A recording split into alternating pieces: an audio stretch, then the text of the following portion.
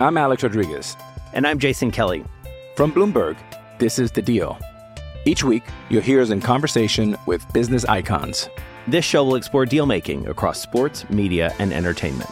That is a harsh lesson in business. Sports is not as simple as bringing a bunch of big names together. I didn't want to do another stomp you out speech. It opened up so many more doors. The show is called The Deal. Listen to The Deal. Listen to The Deal on Spotify.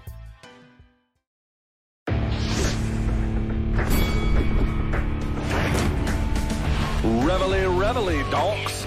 Look at us now, tip to tip. This is our life. This is our passion. That's the spirit we bring to this show.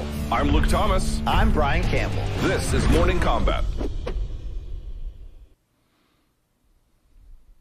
It's the 13th of September, 2021. It's time, ladies and gentlemen, for Morning Combat. Hello, everyone. My name is Luke Thomas. I am happy to be here. I'm from CBS Sports and Showtime. I am Sans Gato. But the man to my, well, I guess the right of the screen, but to my left, he is Con Gato. He is also the king of Connecticut and wears the worst shirts known to man, but I love him just the same. It's my friend and yours. It's Brian Campbell. What's up, BC? Luke, 2021 is all about putting the axe down, stop grinding, so to speak. Okay, Luke? So we're trying to do that here. That was Zoe the cat who made the quick appearance, but she's a violent lover, so that ended fast. But hey, great to be back. It's Monday the 13th, which means your favorite kind. Yeah. Which means anything can happen, Luke. So, as our producers will tell you, we just barely made it to the start of this show. All right, if there was chaos, I got loose push pins on the carpet. I could perish at any. I'm like Habib right before he submitted Gaethje right now, Luke. Okay, you know what I mean? On the razor's edge. Very quickly, before we get into all the things we hawk to our audience to purchase for us on our behalf, how was your weekend? Very quickly. It was very nice, Luke. Thank you. Very good. The weather, tremendous. A little bit of fall up here in the New England, so it was fantastic. Thank you very much, Luke. Well, I have to tell you that my wife and I, we knew that it was going to be a challenge, and we knew that it was going to be difficult, but it was even worse than we could have ever possibly imagined. We took our 2.5-year-old to the surprise party I was telling you about on Friday in New York City. We went there, and then on the same day went back so we could be home for a lot of different reasons. That was very difficult. I don't recommend doing that, ever. Did you catch the COVID, Luke, at all? I don't think I caught the COVID, but I caught the I want to jump off a bridge and die. I'm so tired of chasing my 2-year-old around kind of disease. Right. That wasn't very money. So don't do that if you can at all avoid it. But all right, so welcome to the show. We have a lot to get to today. We have some boxing results that you may enjoy or may not enjoy. We'll get to that. First things first, thumbs up on the video. If you are new here or you've been around for a while, just kind of, being a taker, be a giver. Hit that subscribe button. We need givers here. Hit the subscribe button. Join us. We do 3 of these live shows a week, plus a ton more. And as you can see, we are all over social media with analysis, photos of our cats, and a whole lot more. We, of course, talk about fights that air on Showtime. If you want to get Showtime, you certainly can. Go to Showtime.com. Get a 30-day free trial. If you like it, you can keep it. If not, you can pound sand. BC, you are the resident guru, so to speak, of the merch store, which folks can find at morningcombat.store. Anything of note catch your eye today? Yeah, well, we did unveil 3 new shirts last week that I hope people checked out and bought. Hopefully, Krupp and RJ Grundlemaster will give us an update on that. But the big update today, Luke, is for a limited time. We have the exclusive rollout of the BC Hawaiian shirt coming to a bare chest near you. There's a little look of it on our website, morningcombat.store. You want to look just like BC. You want to wear my face all over your body. It's time to join the team, join the club of what's going on right here. So limited edition, I can't stress that enough. They will not make more. Get yours today, okay? You put BDE on there, but I just want to note that if you wear the shirt, you are guaranteed to be unfuckable. Just so that's clear to the general audience. Your testosterone level will instantly rise. Instantly, okay? You may ejaculate upon putting it on for the first time. And by the way, I think we have a promo code for this. Live10 for 10% off. Now, I need the producers to tell me. I believe what they said was it's only good for literally the next 2 hours. I'm told it's pinned in the chat on the YouTube video. So if you're getting this on podcast, you might be boned, but you can try it out just the same. For 10% off this shirt, you can use the code LIVE10, LIVE, and then the numbers 10. LIVE10, 10% off, live right now. Why not, right? Right? Why not? And Luke, look, what would be a good reason not to put that BDE shirt on and just find out what happens, right? I can think of a few, but listen, for the right customer, that's the perfect shirt. I want to point that out. And I just want to say, because I'm willing to wear Joanna on my body today, do you think she's willing to wear me on hers, Luke? No, definitely. Well, if she's watching, 10% off, JJ. Okay, let's do this, please. We'll save you 10%, Joanna, just for you. All right, BC, and last but certainly not least, I mean, farthest thing from the least, DraftKings, MK, partnership made in heaven. It continues. Now, week 1 is over, BC. I don't know if you saw the Washington football team play the Chargers, losing basically, I won't call it the last second, but, giving the game up basically late. And then a pipe burst at FedEx Field, spewing, and I'm not exaggerating, raw sewage. Now, it's true that the Redskins / Washington football team has been shitting on their fans for 20 years, but BC, this takes it to a whole new level. I really was... I almost turned my fan card after 40 years on this earth. Did they 42. trace that pipe back and found out it came directly from Daniel Snyder's owner, Sweet Luke? Because that would be apropos, as they say, okay? And actually, it's like, no, the pipe didn't burst. That's the feature, not the bug. But okay, the games continue. There is Monday Night Football tonight, by the way. Ravens taking on the Raiders, the brand new sort of new look-ish Raiders. John Gruden here finally making some moves on the roster that I think he's wanted to for a long time. And, of course, everybody knows, BC, you can go to the DraftKings Sportsbook app right now, place a bet of $1 on any Week 2 game to receive $200 free bets instantly. BC, they're extending the deal. It wasn't just a Week 1 deal. It's now a Week 2 deal. And, of course, there's other cash prizes with Daily Fantasy, and the new customers get put in line for a chance to win millions in prizes. I mean, look, we talked about the deals you could get as a first-time customer here, $200 worth of bets for what, $1? I mean, come on with that deal. And if this is not available in your state, you still have plenty of reasons to get involved in DraftKings Daily Fantasy Contests, a chance to win $1 million. So please join on what's going on with MKDT, get a little in on that bukkake, and we can really, compromise our integrity while consummating our relationships and taking this forward. Can't wait to see where this goes, Luke. Love me some DraftKings. Thank you.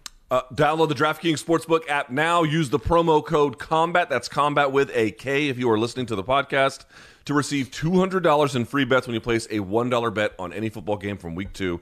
That's promo code COMBAT this week at DraftKings Sportsbook, an official sports betting partner of the NFL. Okay, BC, we have a lot to get to today, so without further ado, let us do it. It is time for our 5 topics. Let's go topic number 1 here. Well, it's not the prettiest of topics. It's not my favorite to discuss. I don't even really want to lead the show with it, but we just kind of have to because it's what everyone is talking about, at least in the combat sports world. Evander Holyfield fought Vitor Belfort and lost inside the first round pretty quickly. Fell over on a left hook that he had actually thrown, I think been knocked down, and then the ref kind of waved it. He wasn't really looking for a whole lot there. BC, what can you say about the fight, number 1? And number 2, I don't mean like what is their next fight, because maybe the answer is there is none. So I'll ask it this way. Where does each of them go from here? Oh, God. Hopefully home, Luke. Please go home. Sober up. Take a cold shower. I mean, look, the best tweet I probably could have offered was sort of like, how do I wash this shit off? That's what it felt like. Luke, this was grimy for so many good reasons coming in of why you may have wanted to avoid it or just be morally apprehensive toward it, because Holyfield should not have been in there at age 58. And I'm not here to debate whether that stoppage was right or wrong. Like, shout out to Sam Burgos for being the referee, the only adult in the room. I mean, was it a good stoppage in real boxing? Probably not. And did Holyfield maybe get more of a slip push than a maybe? But the whole deal is here, this fight never should have happened. They never should have commissioned Chopped. They never should have deceived the public onto whether it's an exhibition or a pro bout. There's a lot of they shouldn't into this. And I think as we talk about the greater celebrity crossover bubble, it's one big bubble for a while, for the most part, it had been fronted by the Paul brothers and the YouTubers. But don't forget, Mike Tyson coming back was a big part of putting air in this bubble. We said, could there be a debacle that blows that bubble? Could it just be a Paul brother losing? Could it just be a string of non-competitive, non-fun fights? There's a lot of ways this thing can go bad. I kind of feel like it went all bad Saturday night, meaning we got enough of a bad taste in our mouth altogether that unfortunately I think everybody in this bubble kind of has to suffer, because even though, Luke, yes, we can talk now about who should fight who next, and there are some potentially interesting creative matchups, and let's not, discount at all what Anderson Silva did in the co-main event, but Holyfield shouldn't have been in there. It was obvious from the beginning when he couldn't even, collect his footwork and he's falling all over the place. It was a merciful stoppage. The win means next to absolutely nothing. You had a bunch of inebriated folks in the ring afterwards, supposedly Triller executives throwing around the ideas of $30 million like their pockets are filled with it. What a frickin' debacle, Luke. And that's not even bringing in the Trumps and Anderson Silver and all the other, announcers drinking on the set. I mean, there's just it's the kind of thing, Luke, I feel like some of these little elements, when added to a fight that's being billed as not completely serious, can be fun or can be different or can be interesting. But when you flood the TV screen with about 16 of them and you have legitimate health concerns and there's seemingly no adults in that building to protect anybody, and you have moments like Belfort cutting a Make America Great Again speech as he's heading to the ring like he's 1984 pro wrestler opposite Iron Sheik, and I mean, there was just enough bad taste in here, Luke, where I know we can make the argument, and we have at times with the Paul brothers, where this is a separate lane from boxing. There's room for it. It'll be here until it lasts. But I think I got enough of a bad taste for the whole bubble that while I respect that Showtime at least presents the Paul brothers in a legitimate sense, I'm the gas station food guy, and I'm quickly losing any taste left for this type of bullshit. Why? Can you, as I wrote for CBS Sports, can you put more lipstick on a pig? Like boxing is boxing, bro. It's fucked up, okay? I mean, we can talk about Friday night's Top Rank card. There's a lot of bullshit in boxing. I'm not trying to say stop this or my favorite sport's going to become, the laughing stock of the land. But what we saw in Miami with Triller was just a big hot bowl of shit. And I kind of want it out of the sport now. I'm done. Did it take maybe the Holyfield fears and the grossness of that to push me over the edge? Maybe that was the final straw for me personally and my taste. Maybe you or other viewers want more of this. But look, I'm the guy who tolerates the pro wrestling shit in the gas station hot dogs more than any. And I'm like, kind of had enough with this, okay? Hey, boxing, real boxing. Let's get our shit together. Let's not have a room open for this type of stuff anymore. Are there some matchups I could want with Anderson Silva or the Paul brothers? Again, maybe. But as I saw Saturday, Luke, fuck this shit. Enough of this. That was gross. And we are lucky that Holyfield walked off on his own power and had an argument for a bad stoppage, because you know what could have happened if that fight kept going? Could have had a 60-year-old man out cold in the center of the ring. For what? Bro, for what? You got a bunch of liars. You got a bunch of crooks, which is most of the people running boxing. I'm sorry. But again, Luke, have you ever seen one night where there's been this many things coming through your TV screen that are just like, oh my God,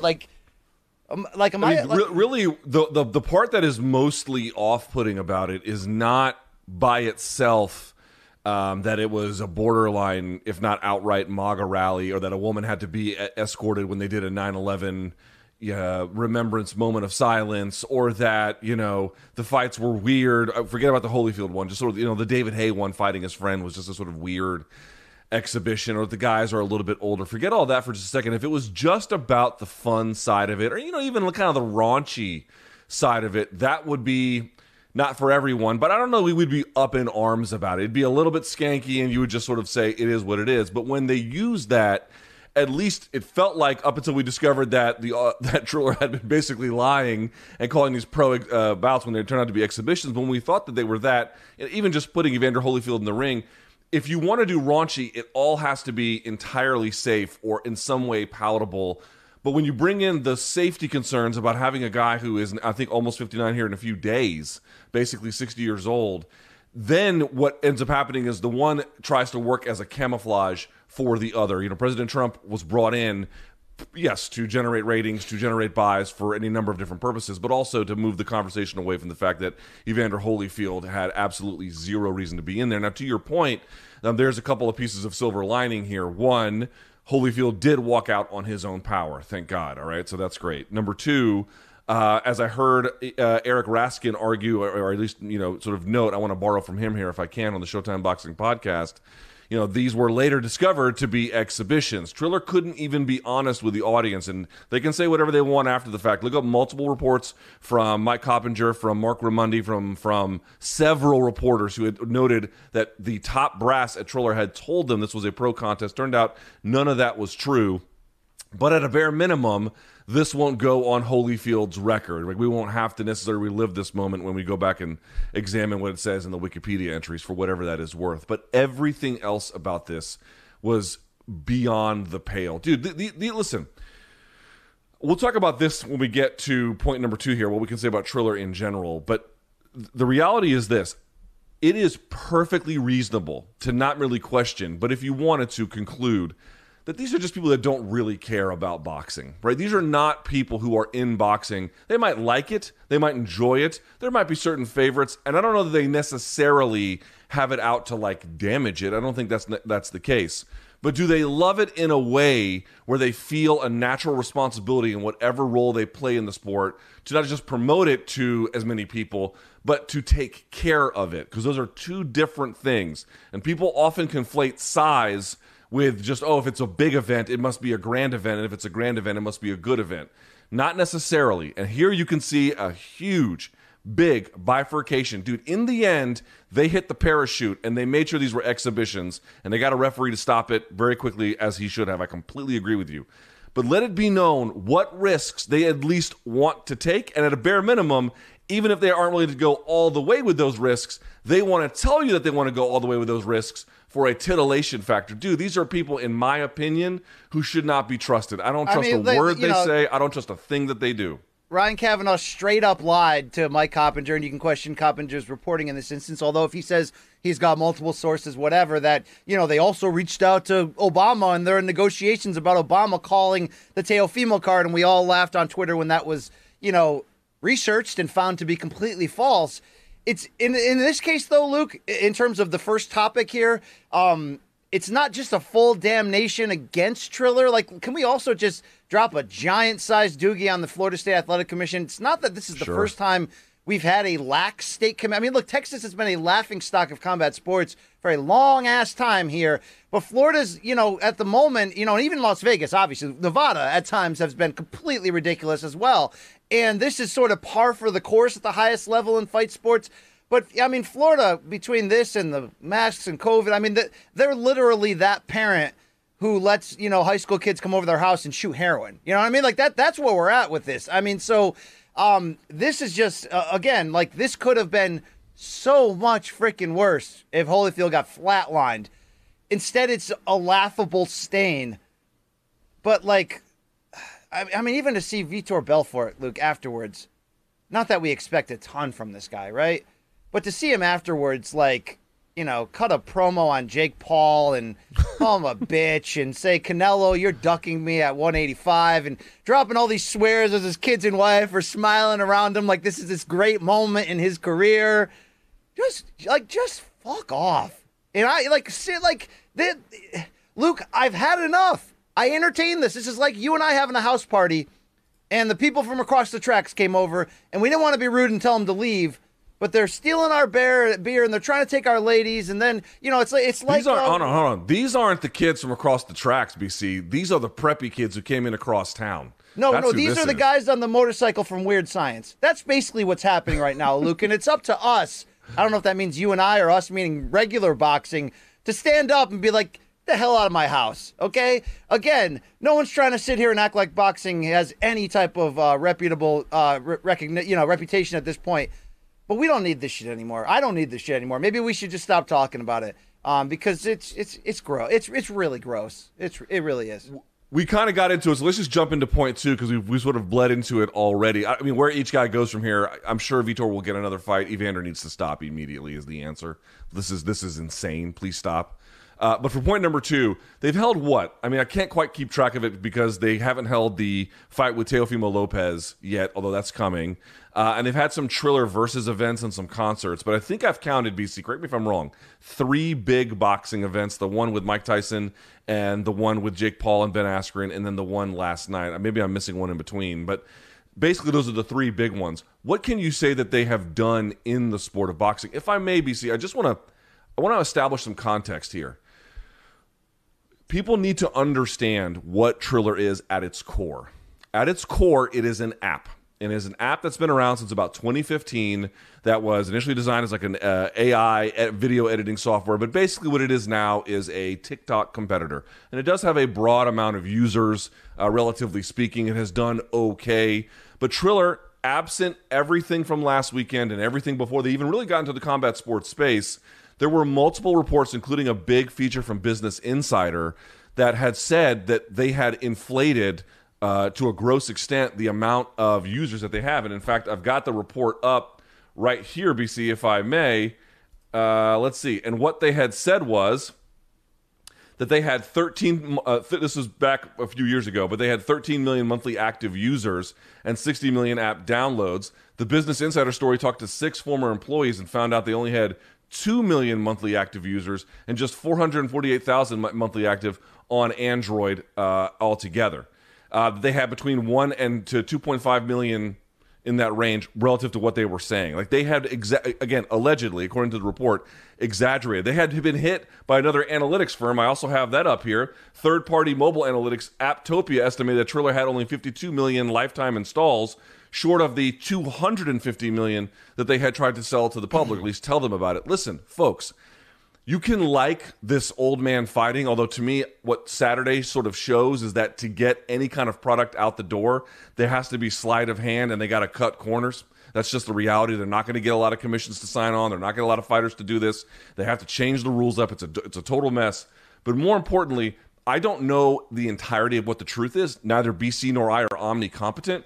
But between what happened on Saturday and then you go back to them having these multiple reports about them grossly exaggerating how well their app had done, it's a basic question, BC. Why on earth would you believe them? Why? What have they done to make you think, what have they said and then backed up in a way to make you think that this is all above board and that our concerns are alarmed? I just don't see it. They have, last thing on this, I'll pitch it right back to you. Last thing, BC, my answer to the question is, here's what they've done. I think that they had created at least one fun event, the first one. And I do think that what they were doing around was that they kind of showed that, I mean, listen, these guys, these bigger names in boxing, they need to get together. There is something missing that this hole is filling. But they have gone so far down that rabbit hole, they have gotten lost, and they're trying to bring us with them. Caution you not to do that. Yeah, that's the best way to say it. They went way too far. There were elements that they've done along the way that were either refreshing or interesting.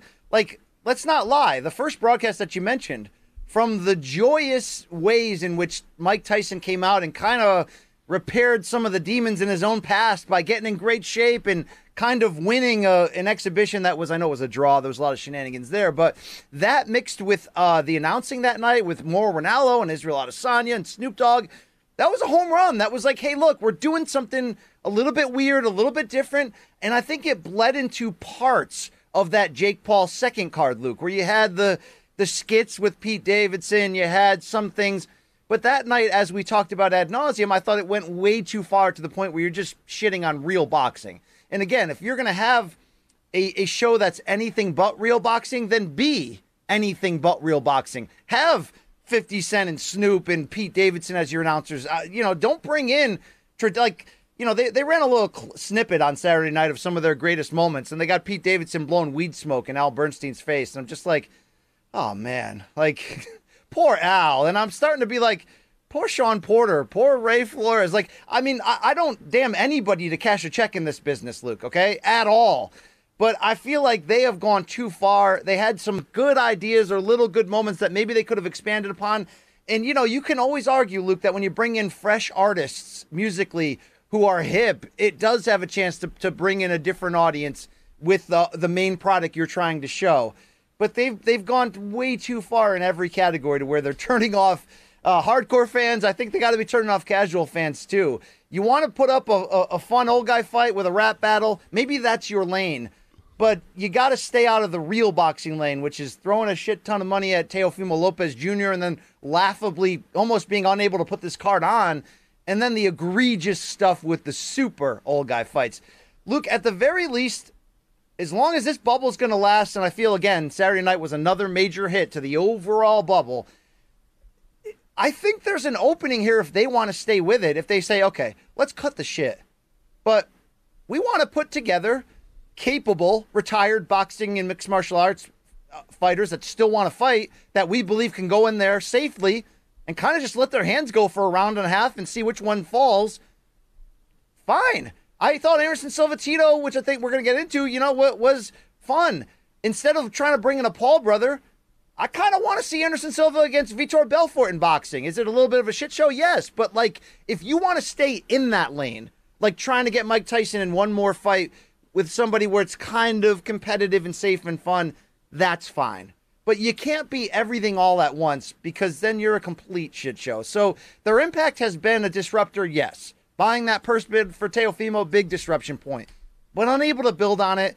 And Luke, we make jokes every week, but, when's the 30 for 30 coming on where's this money coming from? Because who was that, drunk, stoned guy who stumbled into the ring and interrupted everybody? He's like, no, I'll raise it to 30 million. That's not a good look at all, Luke. So I think they got to figure out who they really are and what they're trying to do. If they want to be completely entertainment and nothing less, then be that. But I'm done. I'm done here, Luke. Can we move on? I'm done. Yeah, last thing I want to say on this, then I'm happy to go talk about Anderson Silva, which is a very, very bright spot on this card. Last thing I'll say is, you hear how the way that this is all marketed, and it's sort of unique to Triller. It's less about the boxing event, which is that they want to do boxing and music culture and internet culture and, influencer culture, the sort of melding of all of these different cultural forces all in one.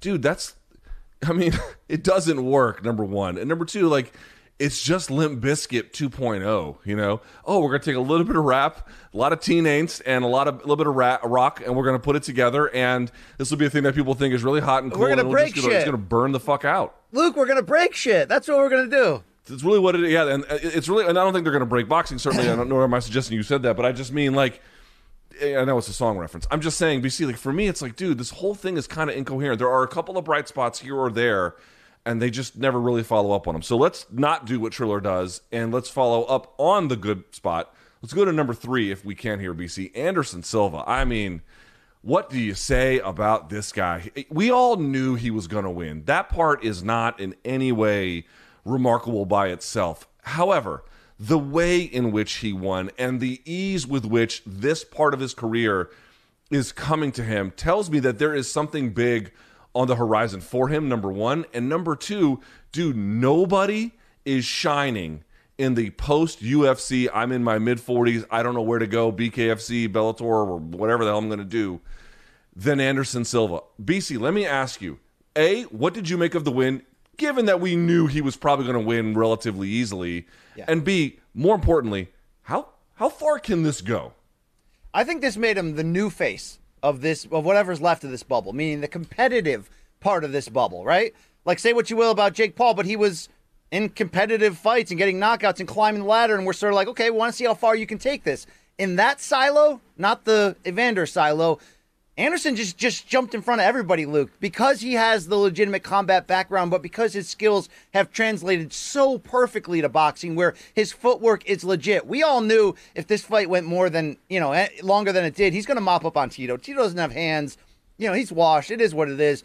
But for him to take it next level like he did, Luke, lure Tito into the corner and then leap in with sort of a check hook and complete. I mean, it was spectacular. It was another, like the Chavez decision win, moment where we just bow down to the legend. Talk about being able to repair the ending of a UFC career that, had some dark moments with the drug testing and the injuries and the consecutive losses. I think he's repairing a lot of that. But Luke, he's very viable, not just competition-wise in this space, but I think commercially. I think he's going to get and will deserve a end-of-the-road pot of gold payday here. And you know what, Luke? Remember we talked about coming into this fight? He may not want to do too good because he may scare the Paul brothers away. I am more interested than anything, if I have any interest left in this bubble, and I know Jake Paul's going to be on Ariel's show today, to see, will the Paul brothers react to this? Will they have a legitimate interest in this fight? Because I think what we've seen so far, Anderson could have his way with both of those guys, yet that could be a very big fight because there's going to be legitimate competition in there. I mean, Jake could come out and want Tommy Fury next, and there's some fun elements to that, and that could be built up, and maybe you and I will be a part of that. But I want to see Anderson Silva now, if he wants to keep doing this, in a legitimately tough fight in boxing. Could that be Vitor Belfort? No one's talking about that for some reason. In fact, everybody's calling out Jake and Canelo for crap's sake. That might be that. But if not, Luke, would you like either of the Paul brothers' chances against Anderson? Because that might be the real fight to make if you want to find out how good these guys actually really are. No, I think that's a terrible fight for both of them. I mean, obviously Jake might find ways at times to maybe, slow the fight down a little bit, wrap up, not get too damaged. I think there's a way for that to maybe go on for a little while, but skill for skill, no, I don't think either of them would have much of a chance. Although, depending on one's perspective, that might be the perfect reason to make the fight. I guess we'll see. I'm with you too. I'm like, like Vitor and Anderson, when they fought the first time, it wasn't in Brazil, but in Brazil, when Brazil was watching, that was a huge moment for MMA down there. There was a ton of Brazilians, as I understand, in the audience on Florida. There's a lot of them in Florida. Florida still, is a place where you can stage a lot of fights because the people who run the regulatory agencies there are, what do you want to call them? Absentee landlords. But the point being is this, there's a lot of options there for that. But let me just say, what is it about what Anderson is doing that is just so great? It's not that he's winning again, although that's nice. Dude, when Anderson Silva was in his prime, and you and I lived through that, and of course he's not fighting the same guys, not even close, but when he was in his prime, what made him special was moments of magic. That's what it meant. And in the case of Cesar Chavez, it was this moment that you knew he was going to win. It wasn't any round per se or knockdown or anything like that. It was just sort of the accumulative effect of what he was able to do when he was kind of forgotten by a lot of people. And against Tito, that was just Anderson. Dude, that is one of Anderson Silva's quickest knockouts, on par with Chris Lieben. I'm not saying Tito represents that. I'm just saying the ease and the speed with which he was able to just dispatch a terribly overmatched opponent. That's Anderson Silva magic. That is what we all inhaled. That is what we lived through. That is what we lived on as fans for all that many years, or media people, and we kind of were both in many of the same cases. Dude, he's bringing that back, and he's bringing it back in a way where you're like, wow, man, okay, we know for a fact, based on the end of that UFC run, he cannot beat top guys. It's not possible. It's not in the cards. Forget about it. But are there other people, and in relatively interesting fights, and in ways that can bring back safely, of course, all things being equal in ways that they can be in combat sports, can he bring back Anderson Silva magic once more? Dude, you have every reason to believe that he could. Obviously, the devils are in the details, but this is what makes this moment in his career so great. It's a reminder of all of those moments that everyone enjoyed that made us realize this guy might be the best we've ever seen. He's not the best we've ever seen right now, but he is something still very special, and I am so glad that he's had a chance to be on this kind of platform. But to answer that question on the screen of how far should he go, I don't think he should go to real boxing. He kind of pulled a fast one, getting a perfectly washed and uninterested Julio Cesar Chavez Jr. and then beating him, right? But we're not talking about him going to real boxing. I'm saying in this silo, he's the player right now. He's the guy. He's the boss at the end of the video game. So, Luke, I got a couple quick rapid-fire questions to wrap this up that I want you to answer for me. Can Triller, the quickest thing they can do to repair their reputation right now, after this past weekend, is it to grab Anderson, Vitor, JDS, any one of these guys with names who are no longer with the UFC, and just focus on putting them in competitive bouts? Is that the best way to go to save this thing? I mean, the answer I think in the short run is yes, but I don't think this is long-term salvageable. Their business model can't scale, and so as a consequence, you see them cutting corners in the way that they are. I do think it would repair a lot of the damage from Saturday, but ultimately it makes no difference in the long term. Okay, number two, after what we saw with Vitor for that 90 seconds, whatever, Oscar De La Hoya would have gotten hurt. on Saturday. And I know Vitor's manager or trainer came out and said, we believe Oscar's faking. We believe he went into the hospital and filmed a fake video. I mean, come on, I don't know about that, but are you with me? Oscar, who never fought above 160 and really wasn't effective at 160, going up against 185 jacked up Vitor. This could have been a bad night for him, Luke. It's you know what? I had put that out of my mind, and I'll say this about the phony video. My wife had to go to the ER this past week. She's fine. Her toenail got completely ripped off. There was blood everywhere. It was a whole thing. Yeah, it was a show. She's fine. It's not a big deal. But the big deal was this was like a Monday or a Tuesday. No, it was Tuesday because it was the day after Labor Day weekend. And we had to go to 3 different ERs because they were all filled. I don't know how De La Hoya sneaks into a hospital, puts on the gown, and is like, kind of agonizing over there over video. I tend to think he probably had COVID. And he probably had it pretty bad. That being said, that's a good point you make. I don't know. The problem was, Vitor knew. What was the problem at 42 when he fought Larry Donald, Holyfield? He didn't throw back. There was just no volume. Dude, they had to know that he was not going to throw back. So if you just blitz him in the way that you did, he was going to get overwhelmed. Would the same thing work on De La Hoya, BC? We don't know. He's 7 or something? Yeah, but he's done a lot of bad things to his body over the past 20 years, Luke. He's an old 47, you'd have to guess. Yeah, but he's definitely not as washed as Holyfield, right? You agree with that? I don't know. It would have been interesting. I just think Oscar may have dodged a bullet. And finally, in closing, that's fair because point. The Trump thing was a big thing, and I did watch more than half of the commentary. So I just want to say this to people. I think it was a really bad look to do this on 9/11. First of all, to do a 9/11 tribute again, like you mentioned, which has a lady who needed to be dragged out screaming, which obviously isn't Triller's fault, but to then throw a live microphone over the whole arena to Trump, I don't know if that's the best look. But I will say this, Luke. And it's maybe shouldn't be a surprise because before being president, Donald Trump was a celebrity who knew how to talk. I watched the crap out of the Celebrity Apprentice for years and was entertained. It wasn't that bad, Luke. I'm gonna give a positive there. Todd Grisham did his best to keep the show moving, and I actually thought once Junior Dos Santos got in the booth, him and Don Sr. kind of had a good rapport, and it was a lot of like 90s boxing history, a lot of incorrect facts, but I didn't hate it, Luke. It was a shit show full with a lot of shit. I don't know if you saw the Trumps at all, but it was interesting at best, I'll say. It wasn't a monster failure. I didn't see. I mean, listen, anything Trump does is just going to be so polarizing, right? You're going to get all of his supporters who tell you it's the greatest thing since sliced bread, and you're going to get all of his detractors who say that he's one step away from being an orangutan. I didn't hear it. I take your word for it. You have usually a good judge of these things. If you liked it, there probably was some value to it. For the right kind of person, there is a good opportunity there. And by the way, I will say this. I'm not one of these guys who tries to. You work in combat sports. Everyone is morally complicit in some kind of way. I mean, for us to be like, oh, everyone who took a check from Triller is a bad person. I don't think everyone who took a check from Triller is a bad person. And in fact, to that end, I think Todd Grisham is just a great guy. And if you say he did a good job, then I have every reason to believe you. I'll put it that way. So last thing on this, Anderson Silva. If it's not Jake Paul, and it's not Vitor Belfort, do we have any idea who the hell else it could be? And if it's not Logan Paul, I don't know. I don't know his contract situation with Triller because if I'm looking to make the biggest fight, Luke, again, I'm taking a Paul brother and putting against him, on Showtime pay-per-view. I'm not sure. It says a lot. It says a lot that you didn't answer MMA in any way. Like, he seems just done with MMA, completely done. Well, look, that post-fight interview was weird. And the announcer, I forgot her name, she made it seem like he kind of said he was going to retire. I think he just didn't understand the question, spoke in broken English. I feel like there's a payday out there for him.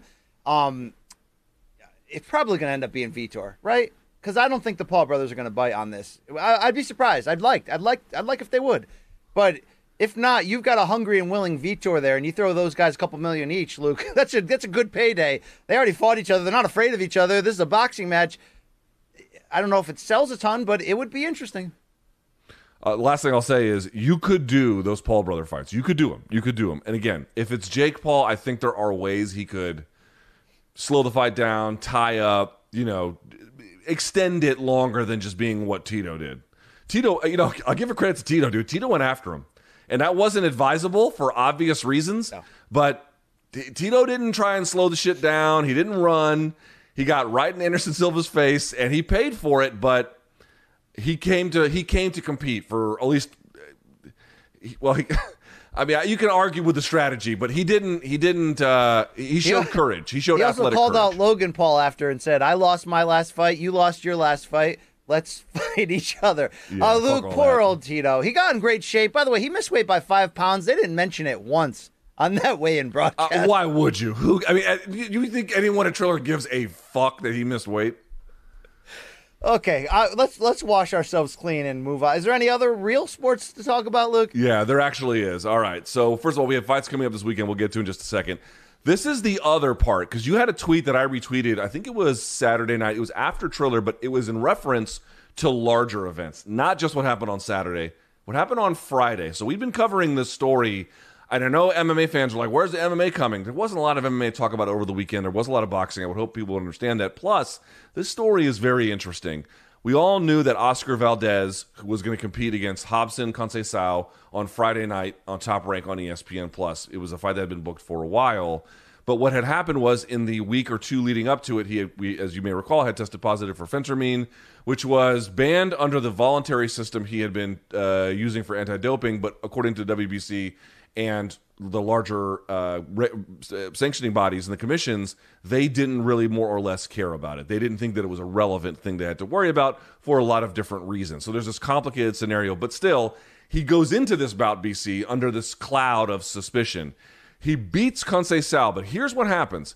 First 6 rounds, he was behind, or at least, the first 4 or 5, and then the tide begins to turn, and then he kind of puts it on Conceição late. And there's also a weird situation where Conceição gets a point deducted, round 9 or 10, for a rabbit punch that looked the lightest rabbit punch you've ever seen. And then Valdez hits Conceição with a rabbit punch that looks kind of hard, and there's no warning or whatever. Either way, doesn't matter. He wins. So the first question I have to ask you is, do you think the pressure got to him? It seemed to me absolutely. Whatever his denial, he was wearing the weight of the world in the early part of that bout. Oh, absolutely. And it was gonna be hard for him to come out there and put on the best performance ever. You can't discount the stress he did endure. Luke, if he's completely clean, and this is all a misunderstanding / not a big deal, which I disagree with, then obviously that's double the pressure on him mentally and and the stress that caused. Also, he's in there against a taller, longer opponent, an Olympic gold medalist who, beat him in the amateurs, who had the best performance of his career, especially through 6 rounds. Look, through 6 rounds, Conceição looked like a mixture of Muhammad Ali and Guillermo Rigondeaux. I mean, he was just so accurate, and he's putting a little sizzle on the end of every punch that he lands just to kind of sell it. But overall, Luke, I said that my tweet was this was really a rough weekend for boxing. This whole thing, I mean, Saturday was a shit show, but it was a different variety of shit. What happened on Friday,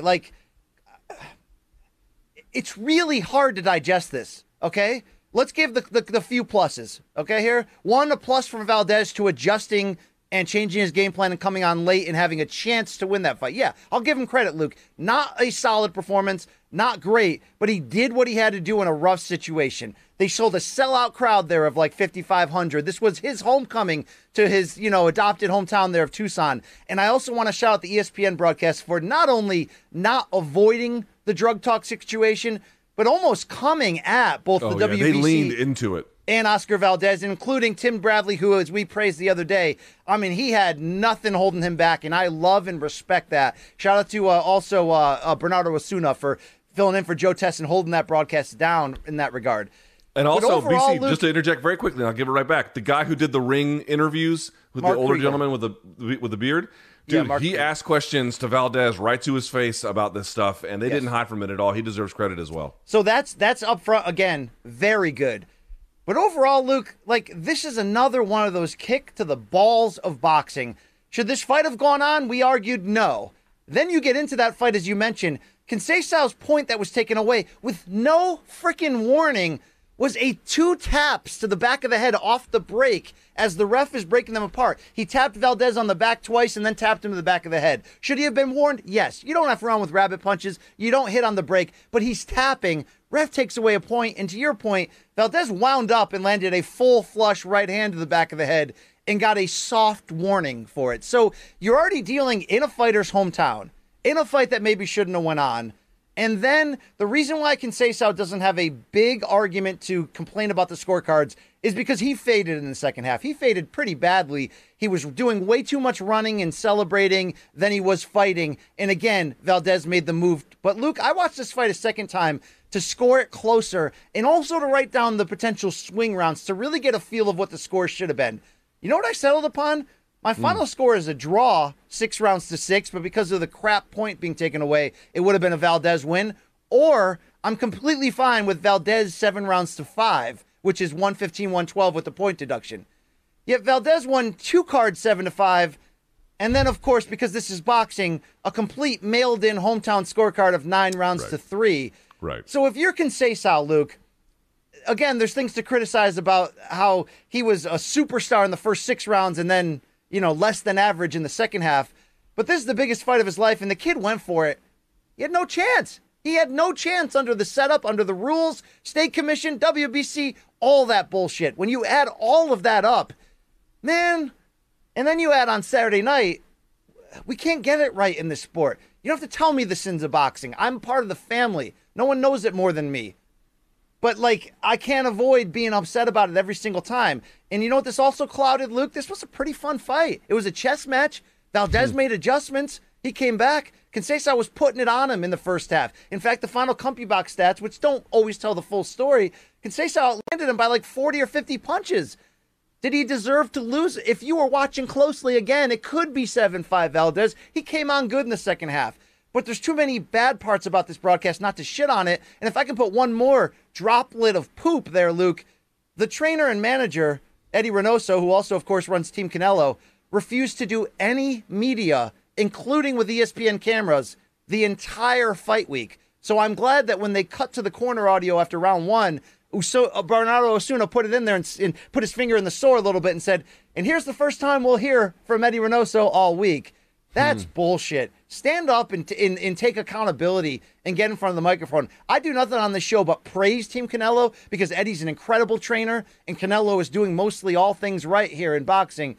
Luke, this Friday night was tough to take. And then you had that co-main event where the kid's trainer and father... Let me get to that because that was the one that bothered me. It was the whole night. And also, I had asked you, do you think Valdez was feeling it? There's no doubt he was feeling it because Canelo was there in attendance to provide all kinds of moral support, yelling at him. I mean, obviously they're stablemates and friends or whatever, but, he showed up in a very public, prominent way to put his hand, so to speak, on the back of Oscar Valdez. But you noted it. There was a fight between Flores Jr. and Lopez. I forget their first names, but it was that co-main event. It was a 10-rounder. And basically what you found was that Lopez was getting the better of the younger kid in Flores Jr., but Flores Jr., his cornerman was his dad, and he was getting tuned like a guitar, okay? To the point where after the 9th round, even before that, they were just saying, we're going to pull it, you got to show me something, and he sort of stood on his feet and said, I'm going to keep going. They absolutely should have called the fight there. Timothy Bradley was incensed. The referee didn't step in either, and then here is the really tragic part about it. Flores Jr., as you could well imagine, goes out like a man that he is, even though he's a young man, takes another savage beating, although Lopez took a little bit off the gas in the 10th round. But it was bad enough where with about 10 seconds left, Flores Jr.'s corner, his dad throws the towel. Okay, well, you wait until there's 10 seconds, but at least something. But he doesn't do it where the referee can even see it, so the referee doesn't see it, and the beating just goes the final to the bell. It was a fucking mess. The whole thing was a mess. And I don't blame the referee per se, although he should have stopped the fight. I do believe that, but I don't blame him per se for not seeing the towel. He was sort of focused on this guy getting beaten. But dude, this was not boxing at its best. And I should point out that as much as we kill Triller on this show for all their missteps, BC, even the people who claim to get it right, to do it the right way, we're going to have a show with actual referees and young fighters, and we're going to have in shape and proper weigh-ins and blah blah blah.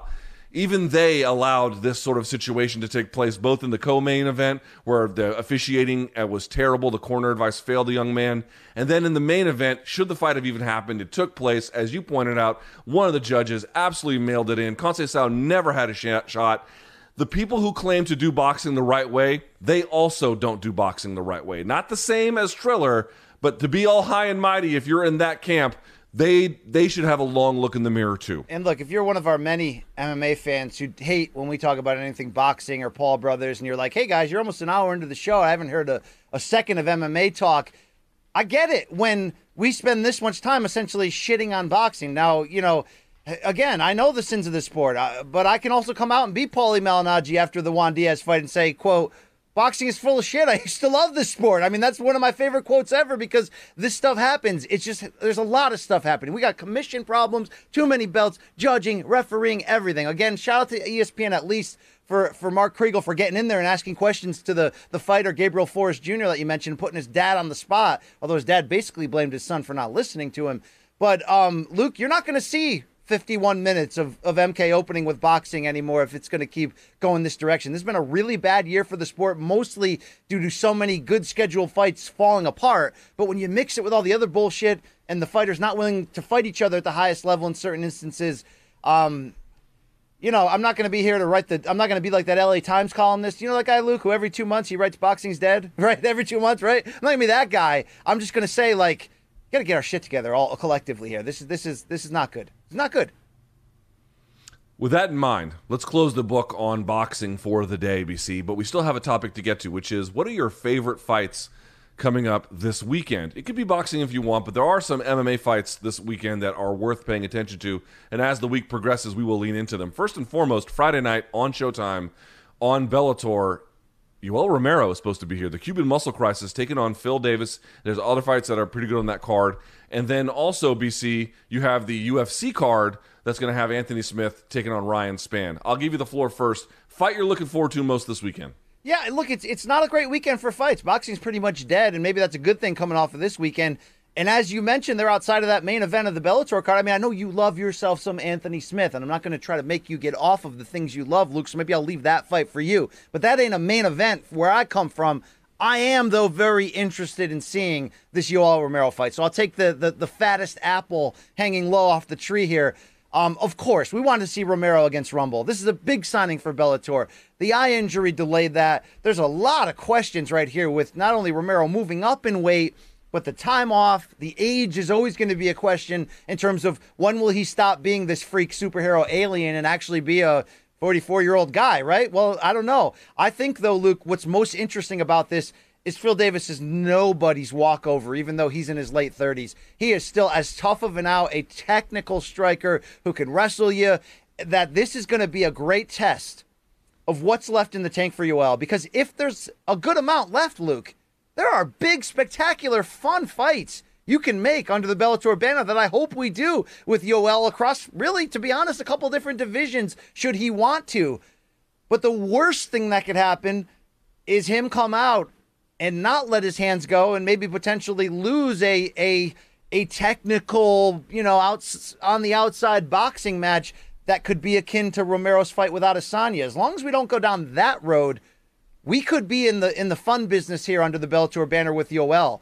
If he comes out there and can win and finish Phil Davis, which no one does, obviously there's much bigger things available to him, like a world title after this Grand Prix and all that. But I think, Luke, to find out what his identity will be at this weight class is what I'm most looking forward to. I think there's enough reason where you have people saying, stop calling him a wrestler. I know he's got those wrestling skills, but he don't wrestle like this at the highest level. Will he need to at light heavyweight? I don't know, Luke. Is he going to come out there and just be a slick boxer? I'd love to see him come out there and be the explosive destroyer that we know him to be. But nobody looks great against Phil Davis. So I think there's an interesting level of theater here coming up on this Saturday night Bellator card on Showtime that you got to be there. You got to see what happens next. Yeah, sorry. I had stated it was on Friday. Let me correct the record. It is on Saturday the 18th at the SAP Center in San Jose, California. A couple of things I would say. One, dude, Yoel Romero hasn't won a fight since 2018 and hasn't competed since March 7th of 2020, just before the pandemic really kicked into full gear here in the United States. So we haven't really seen him in quite some time, and obviously he is not a spring chicken.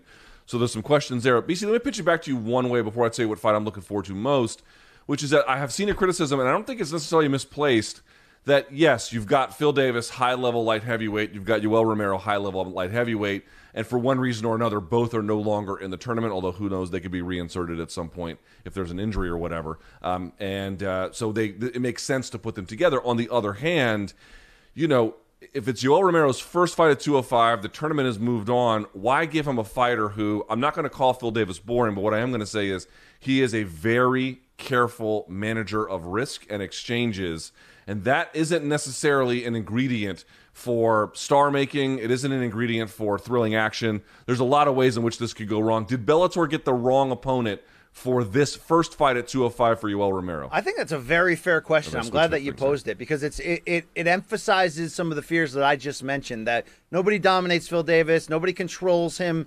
In fact, if you're going to beat him, you're going to have to be very technical. You're going to have to be what Ryan Bader did in one of the worst fights we ever saw at Bellator NYC. You're going to have to be like Davis's last bout, Luke, when he went in there against Nemkov for the title in their rematch, and both of their fights were decisions, and I thought Davis fought a lot better in the first one, but he wasn't manhandled in the second because he's hard to do that against. Despite his late age, he's got the length, he understands, like, he's a very smart fighter. I think Phil Davis has been his own worst enemy at times for not being willing to step on that gas pedal, but yeah, again, there's a potential to see Romero Adesanya all over again, Luke. That would not be good in terms of Bellator trying to make noise. Signing Yoel Romero was a make noise, bang the drum. We've got this really exciting guy that you love.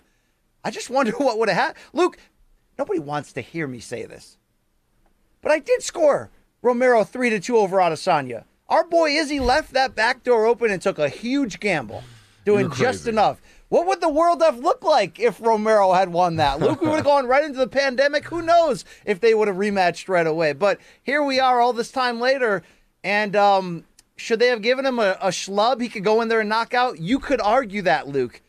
But I don't know if it would have been as exciting to me coming in to see what's going to happen next. And I think that excitement is really what's driving me this week. I want to see if he can compete at the title level, because if he can, and if he beats Phil Davis, he'll prove it. But if not, look, he's just going to be an attraction who you hope can knock people out. Also on that card, Neiman Gracie is back in your co-main event, against Mark Lemminger. Also, BC, Colombia in the house. Alejandra Lara Azul is taking on Deanna Bennett, longtime MMA pioneer. Lara, for folks who may not know, actually is from Colombia, but lives in Mexico, trains at the same gym as, Irene Aldana and all of the sort of women Alexa from Grasso, Luke. Alexa Grasso, all of them from that same gym. So it was a smart move. She's been there for a few years at this point, but smart move of her to go over there. So you could look at those two, Georgie Karakanian taking on Saul Rogers on the card. BC, for me, I'm going to go to the UFC card. Obviously, in your main event, Anthony Smith taking on Ryan Spann.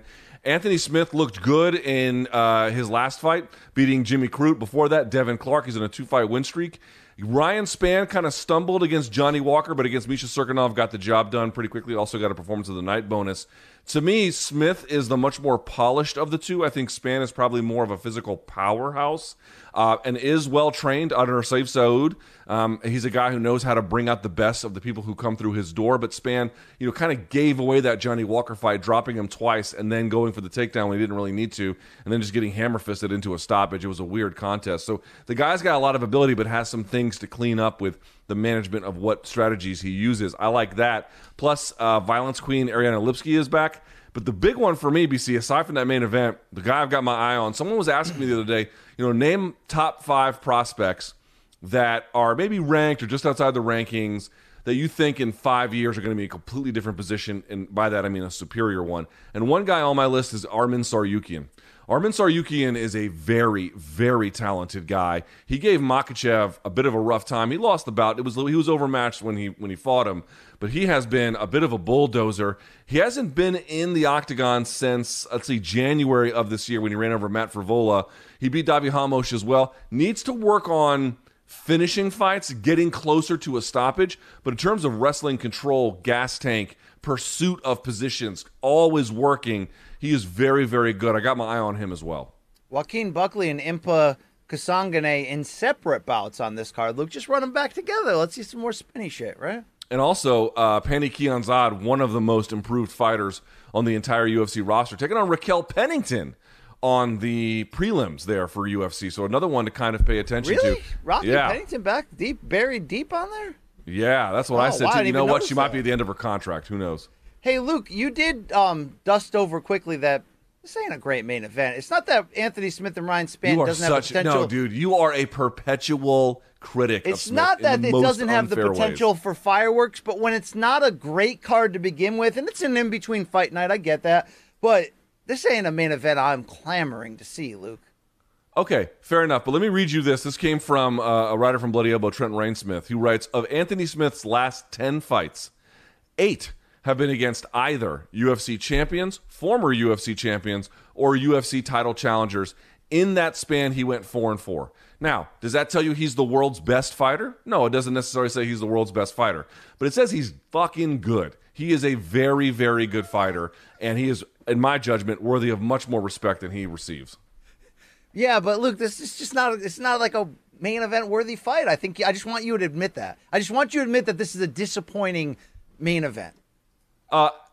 I don't know that it's the best main event I've ever seen for the UFC. Oh, that is so Switzerland. You scared mother effort. Just well, hold say on. it, Let's Luke, see. okay? Well, hold on. I can just sort of. Usually, I can tell you this by virtue of the rankings. So, where do they sit in the rankings? Anthony Smith. I don't sitting need at scientific data Hold on. to tell you that Hold this is on, not a hold good on. main event, Luke. All All right, right, fine. Anthony Smith sitting at 6. Ryan Spann sitting at 11. Smith to me is must see. Spann is still very much unproven. So, in that sense, I don't think it's got a lot of sizzle per se, but a very good test for Anthony Smith, I think. I don't know if Smith is must see, Luke. Like I will see if he's the B side to a good fight, but you know. That's fine. You don't have to like. You don't have to like everything. That's okay. That's all right. I try to help. You know what can I do? Ioana's All right. must see, Luke. Here's a fighter who's must see. Who? You want a champion? For some. I mean, can we get back in there, JJ, please? Please?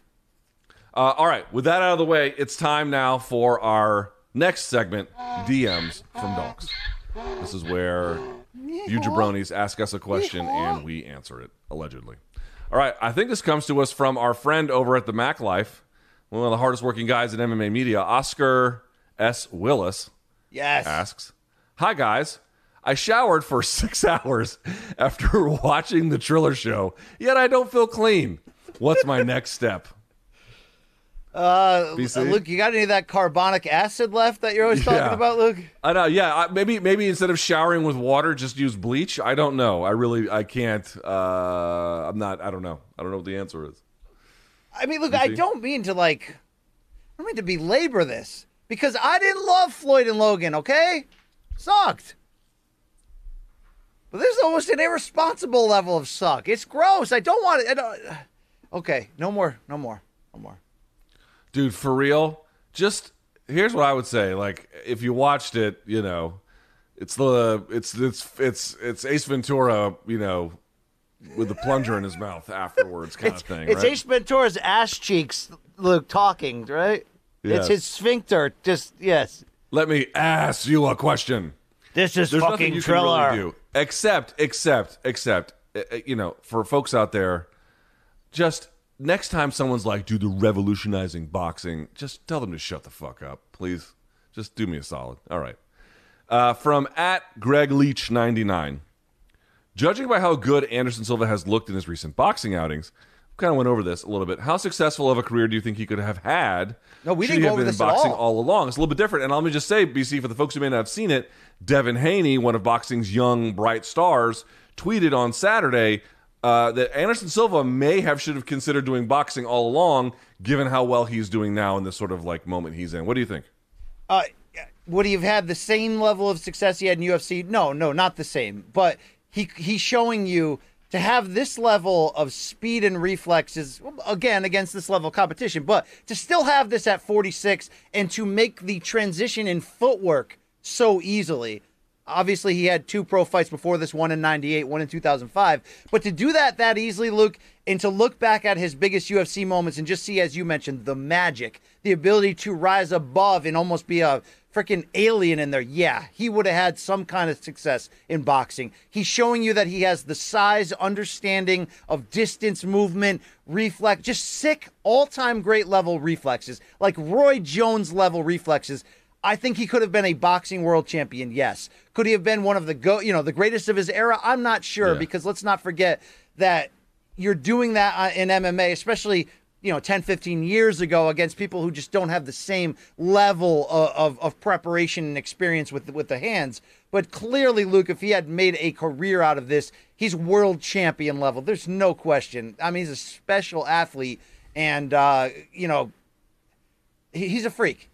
He's a freak. Dude, I mean, yes. Obviously there are different situations and they're fighting different kinds of guys in different weight classes. But, like, if there's a place for Clay Collard to have a little fun in boxing, there would easily have been a place for Anderson Silva to do well. I'm with you. I don't think he would have been one of the best of all time, but a world champion in his weight class, I don't think that's out of the question. I think that's absolutely in play. And, when you've got boxers being like, okay, I see that this guy's got some skills, I take that very seriously, because you and I both lived through an era where we could have shown them the very best that MMA had to offer, and they never would have said that.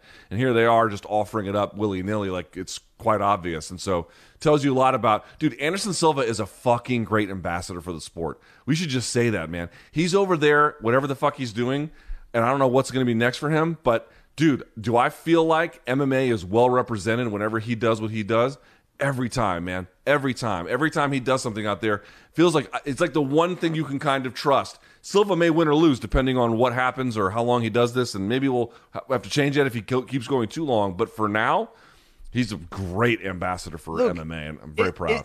In light of the reactions to his win over Chavez and this one, who do you think, what's the current power rankings, pound for pound rankings on most beloved MMA fighters of all time? Do you think he's the most beloved? Like, there were, Randy was the most beloved for a long time, and then GSP was so freaking beloved. And I mean, is Anderson the number one? Like, I think John Jones is the GOAT, but he's not anywhere near that folk hero. Just like, people love, maybe it's the Bushido spirit, the calmness, the generous nature of always giving back. Anderson's got to be pound for pound number one most beloved, correct?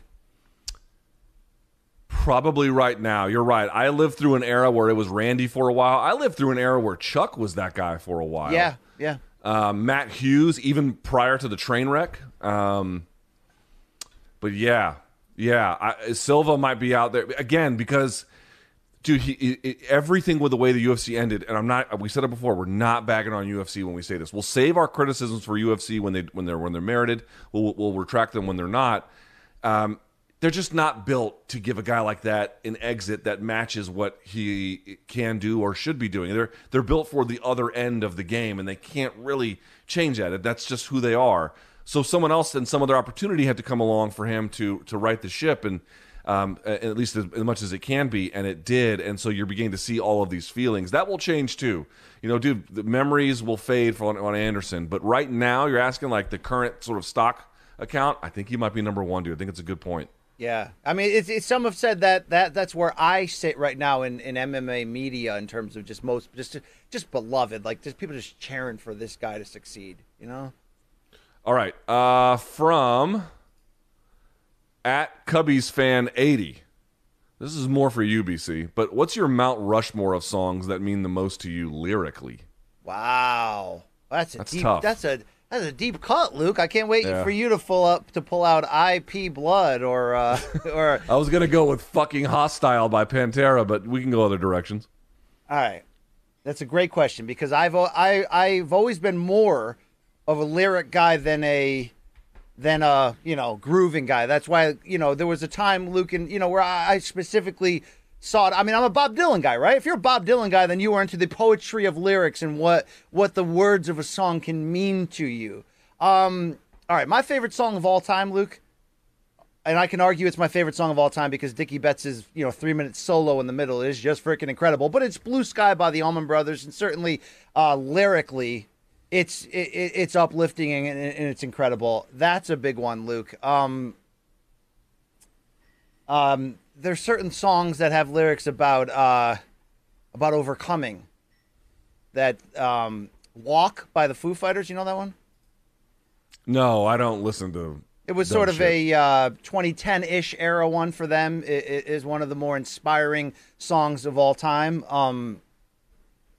There's an acoustic song that Pearl Jam has that Eddie Vedder wrote that is really maybe it's off of that. Hold on, look, you talk. Let me look it up real quick. Yeah, I mean, I'd have to really think about this because there's two songs. They're not even really my favorite songs by any stretch of the imagination, but they kind of resonate a little bit. The first would be Wood by Alice in Chains. Obviously, the lead singer for the youngins who might be watching, he died tragically, OD'd, and they didn't find him for a long time. And Wood is about his struggle with the resurgence of addiction after long bouts of sobriety. So that's a good one lyrically. I might throw Angelus by Elliott Smith in there, maybe. Wow, Elliott Smith gets dark and deep, Luke. Okay. I might go that route, but in funner ways too. Like, music to a degree is supposed to be fun. It's not supposed to just be heavy. Dude, I could list for you any number of bars from all the various rap songs I've heard over the years that I've just gotten so much joy from hearing, I think the hook for me, do I prefer melancholy music in this category in terms of what lyrics move you the most normally? So, Luke, I'll put Anna Begins by the Counting Crows in there without question. One of the just deepest lyrically, just hits the right tones. I've been there. I've been in that failed relationship. I know what that's like. First Day of My Life by Bright Eyes. Luke, I'm sure you don't get into that indie emo stuff. No. Is incredible and certainly has a spiritual connection if you read it that way. In Your Eyes by Peter Gabriel is one of, I think, the most beautifully lyrically written songs of all time. Also, but these are all sappy. You don't have anything kind of like manly? Just Breathe by Pearl Jam was that acoustic one I mentioned. I mean, I think that's Eddie Vedder's best song he ever wrote. I mean, I'm not even fooling around. I mean, look, you get a potential one that just moves you, that you can just, spout tears upon hearing it and the way it hits. Some songs only have that one line. Some songs it's a whole thing. But you're looking for something manly, Luke. Do those manly songs hit me in the same way? Where they how stay about this? memorable? I'll tell you this. Hold on, I'll tell you this. This is one we might share. Lyrically, again, we're not talking about the whole song and everything else. But lyrically, one song I've really enjoyed, two songs I've enjoyed. For the Drive-By Trucker, Gravity's Gone. I love the lyrics Great of Gravity's song. Gone. Yeah, Luke. Yeah. In fact, I want to pull them up because this one is just if you've ever been at the bottom of a bottle too many times, I don't know what to tell you, but let me read the lyrics. Are you talking here. about Women Without Whiskey by the Drive-By Truckers? One of their best songs? That's another good one too. But here's the chorus. By the way, the opening Gravity. line of that song is, "If I Hold make on. it through this year, I think I'm going to put this bottle down." That's an incredible opening line. Okay? Yeah. And here's the chorus for Gravity's Gone. Quote, "So I'll meet you at the bottom if there really is one. They always told me when you hit it, you'll know it. But I've been falling so long, it's like gravity's gone and I'm just floating." I mean... Those are all Mike Cooley if you ever songs. I heard that song maybe at like the peak moment of like numbing through alcohol in my life. Yes. And that one hit like a ton of bricks. Mike Cooley, the second lead guitarist, wrote all those we just mentioned from the DBT. And obviously I mentioned before Jason Isbell's Elephant, which is off the Southeastern album that we reviewed for homework that time, is probably the deepest song of all time. I mean, that's just move. You want to get moved. You want to cry during a song. You want to feel the ache of someone's pain that you don't even know. Hold on, dude. What's the other song by Drive-By Truckers? They used it for the car ad. Oh yeah. Lookout Mountain. Mountain. That's not Lookout Mountain, but I don't think that's the same song. But that is a good song. Lookout Mountain, Drive-By Truckers. Is that what the name of the fucking song is? Well, that's one of their songs, but I don't think that riff was Lookout Mountain that you did. I can't. Yeah, think it of is. which song For sure that is.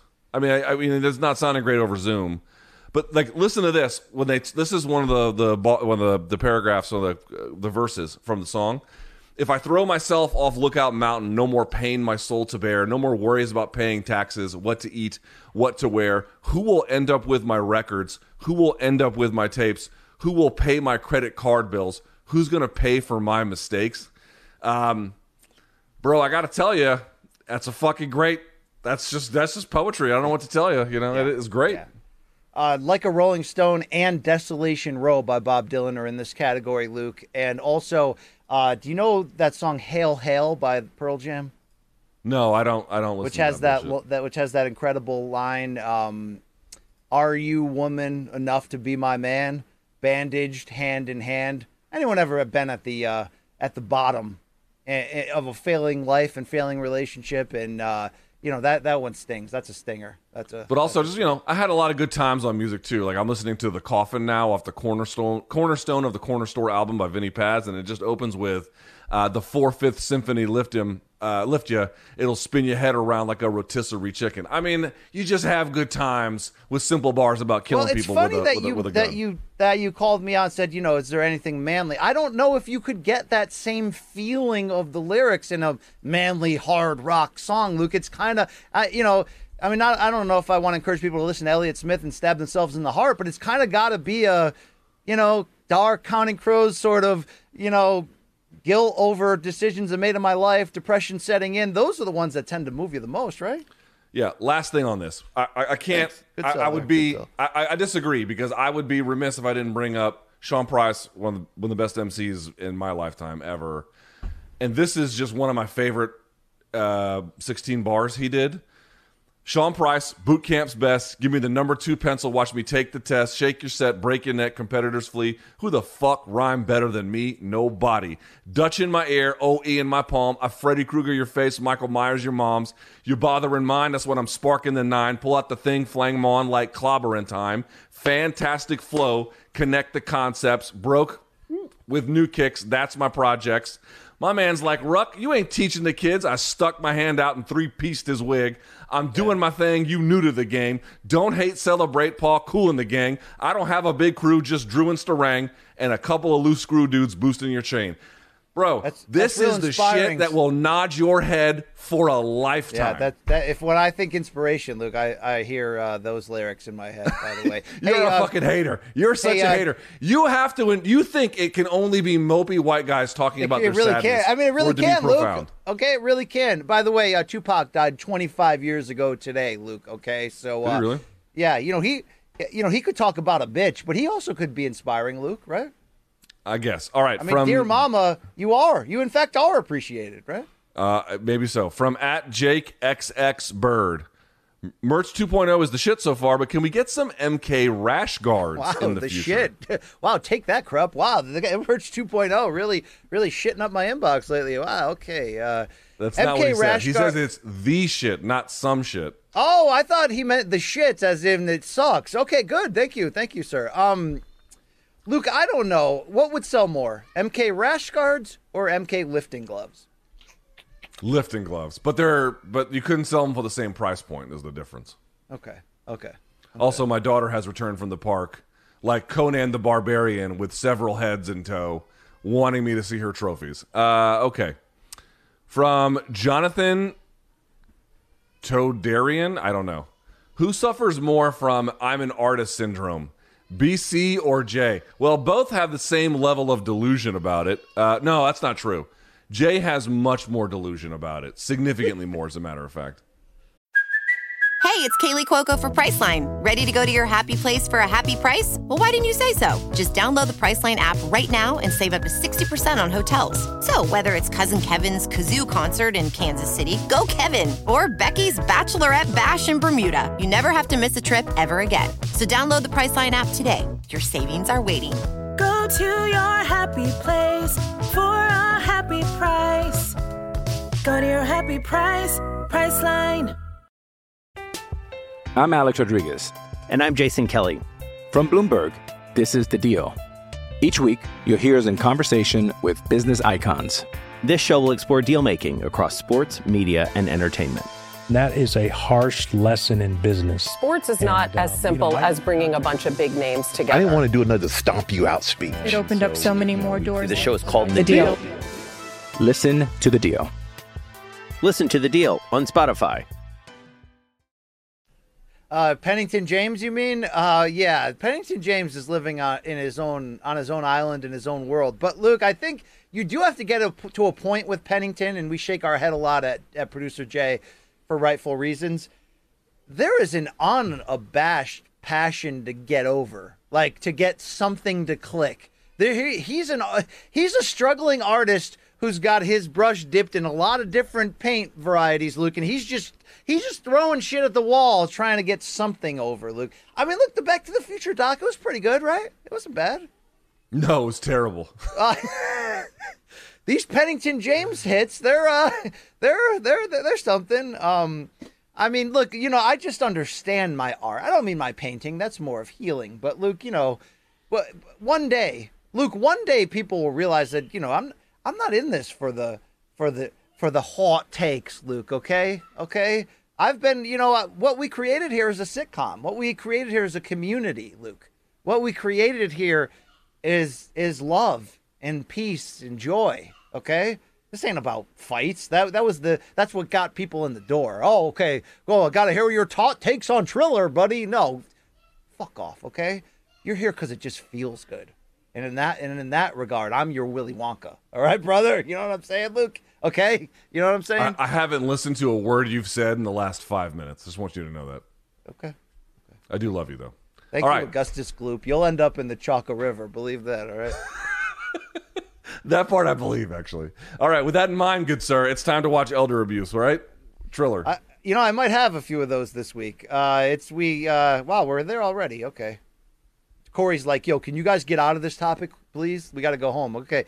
You know what we do? We search the globe for the highs and lows, the good, the bad, the in-between, the ugly, all that good stuff. It's called Have You Seen This Shit? Yes. Oh, God.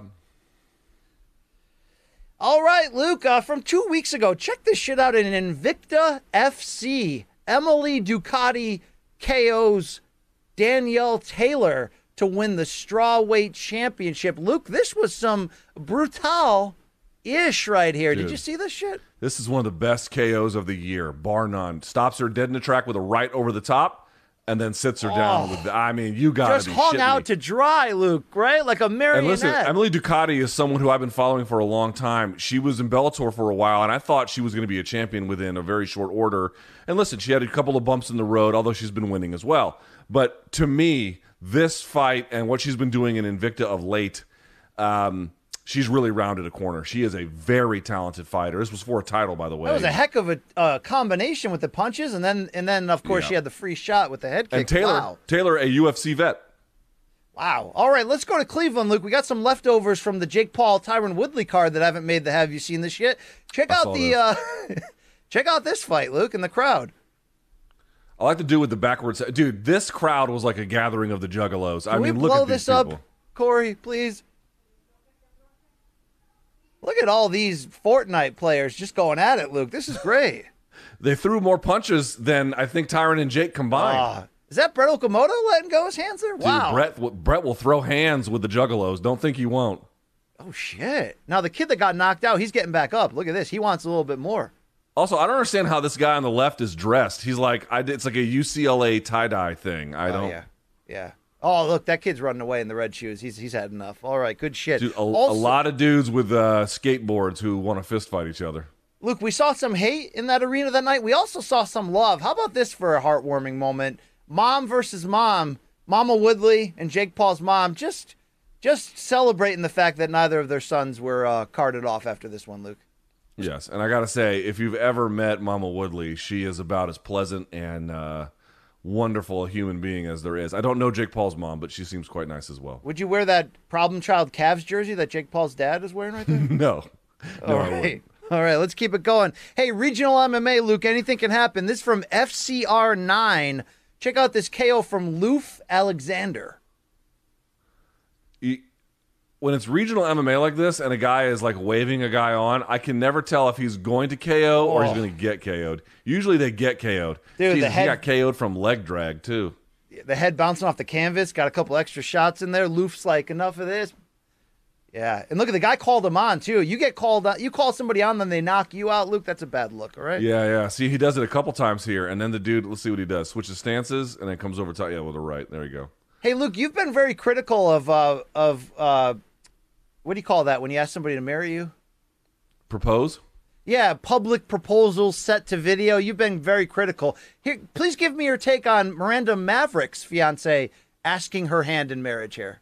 Oh, I saw this. Can we blow this up, Core? So I think he fails on the squat on purpose. He's got a weird setup too, by the way. Although he's strong as fuck.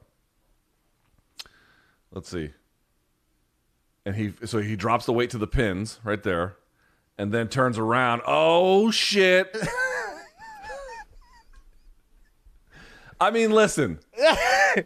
Luke, I put you in a tough spot because you love some Miranda Maverick, okay? I do. I think she's a tremendous talent, and obviously these two are quite happy together. I follow her on Instagram. She just moved to Colorado to be with Elevation Fight Team.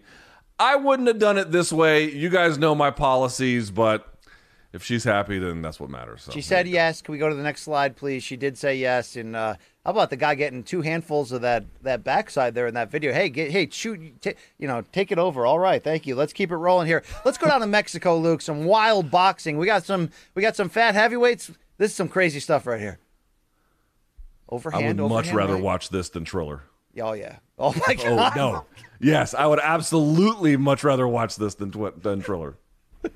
You ever see that gimmick WWE does in like Brock Lesnar or Mark Henry matches where the ring explodes, Luke? They got like a balloon underneath that pops it. This is real right here. Are you asking me if I've seen esoteric wrestling events? No, I've not seen esoteric wrestling events. Luke, you always clown me for elder abuse, but I've started a new... Oh, my God, look at that. I've started a new segment here where elders win. Let's celebrate some elder wins here, Luke. Check out this guy, 89 years old in a mountain bike race. Oh, Jesus Christ. Good shit, oh, Luke. Jesus Christ. Sorry, Luke, that was actually... I filed that under the wrong header. This should have been under elder abuse. Wow.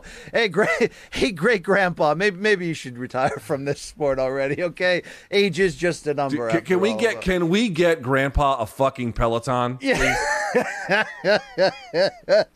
Wow, that was over before it started, Luke. Yeah. Wow. Luke, that kind of looked like your run atop the MMA hour, right?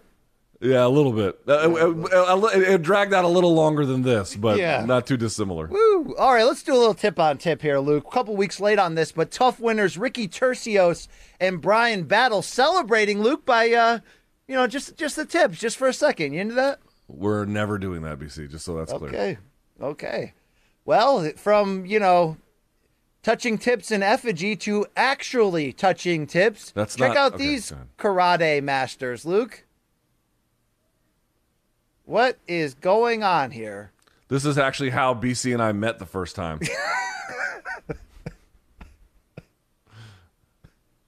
Luke, could you describe what is that like really happening beyond the dong on dong action? Did that guy cripple the other guy with the strength of his It's amazing how much of martial arts, which is supposed to be about like, in real life situations you can rely on us for self-defense. Yeah. Relies on religious mysticism and cult-like elevation of authority figures. That old guy though, he might have a dangerous dong though, Luke. I mean, look how quickly that he just bent that guy backwards with it. What if it's just, you ever seen those things? Remember when we were kids, you would put like the ring on and then you would shake someone's hand and it would shock them? Yes. So you see he's got a cock ring with that on, Luke? Is that what you're saying? Yeah, he's got a cock ring that just, and that just pays itself forward, This could actually be an adult movie. We just got tricked into it, Luke. I'm not sure yet. Later on, they just took the geese off and banged. All right, Luke, white people are going to white. And if it involves a roof, we'll put it on this show, Luke. Check this guy out. White people love jumping off roofs, bro. Oh, God. Wow. Dude, he stiffened up like Terry Edom after Edson Barboza hit him with the spinning. Yeah, that is. Whew, wow. That's a bad one. All right, let's head on over to the bar, Luke. I think it was 25 cent night. So these two in the corner, Luke, it's their song, and they are getting after it. All right? I can't see it. Can they blow it up? He picked his girl. Oh, boy. Oh, no. There's weight limits on these rides, Luke. This is not a good look, okay? I mean, I can't say that I've never stumbled like this drunkenly in similar situations. Yeah. But if you're going to pick Big Z's up, you better make sure you can carry her, Luke. Okay? Yeah, you got to know what you got there. Like if you're with Big Country, you got to, take some precautions. All right, let's head on over to this house party, Luke. No, this isn't Brendan Schaub's dorm room in college, but check this out, Luke. Wow. And look at he gets up like nothing happened. What the fuck? Wow. That's, remember when, like, you'd see on the news, like, man falls off 6-story building, but don't worry, he was on PCP, so he lived? This is like, you know, you drink enough Natty Lights, Luke, you can go through anything and walk away. I just can't believe that he's white. It just seems so out of character. Yeah. I'm with you on that. All right. Hey, let's head back over to the roof, Luke. Right? We haven't had enough of these yet today. It's a white guy. Right, of course. Right. Oh, God. Have a drink, asshole. There's a bruised sternum, Luke. I feel like I can't tell if we've had this video before or this same house has produced multiple ones of these, Luke. I think that's what it is. Here's the part that I don't understand. Watch him leave the roof and note that jumping did him, like, he didn't elevate himself whatsoever from jumping. He just went down as if he just would normally go down. Did you know? Like, look at that. There's no elevation off the roof whatsoever. Yeah. It's a straight shot. This motherfucker took the hypotenuse of the triangle right into the drink. Right to the xiphoid process, Luke, right? Yeah. Okay. Hey, let's go over to the street, Luke. You ever been drunk at night trying to rip down a street sign? I cannot. My attorney tells me to plead the fifth on this one. They should have followed the instructions on this sign, Luke. You just stop it already. Oh, God. Oh, God. Stealing signs is a thing that American male, typically white teenagers do, and also in their 20s as well. It's sort of seen as like an act of stupid rebellion and kind of fun. Plus, it's always like, oh, I'm going to go. You missed this part, BC. Like, you would go into someone's dorm room, and if they had a stop sign that they had stolen and put it on their wall, or like the favorite one was dumping, to get the dumping sign. No dumping, put that in the bathroom. Or Route 311 or Route 420. I've seen a few of those. That was a big trophy to put in your dorm room. But these two are just. They're actually really hard to get off, Luke. I've tried to get. They're very difficult to get off, and these two are. I mean, we're talking about Darwin Award winners right here. This is great. All right, hey Luke, let's go over. You've been offering people to try Showtime for 30 days, and what happens if they don't like it, Luke? They can pound sand. I've seen this. People send it to me. This guy's literally pounding sand. What does this do for you, Luke? It's supposed to toughen his knuckles. Okay, that's BKFC's Reggie Barnett Jr. getting ready for his next bare knuckle brawl. Hopefully that works for him. Apparently he didn't like Showtime. Should have watched Billions. Let's go over to this guy, Luke. We got another guy who unhappy Showtime customer. All right. That's yep. Keep going, dude. Okay. All right. Hey, we haven't had any weightlifting weirdos in a while besides Miranda Maverick's fiance, Luke. Check out this Russian piano lift. Luke, now this is going to be weird. What am I looking at? But please comment on the strength of this guy, because unless there's some, like, magical mystery stuff going on here, this is probably the most impressive thing I've ever seen in my life.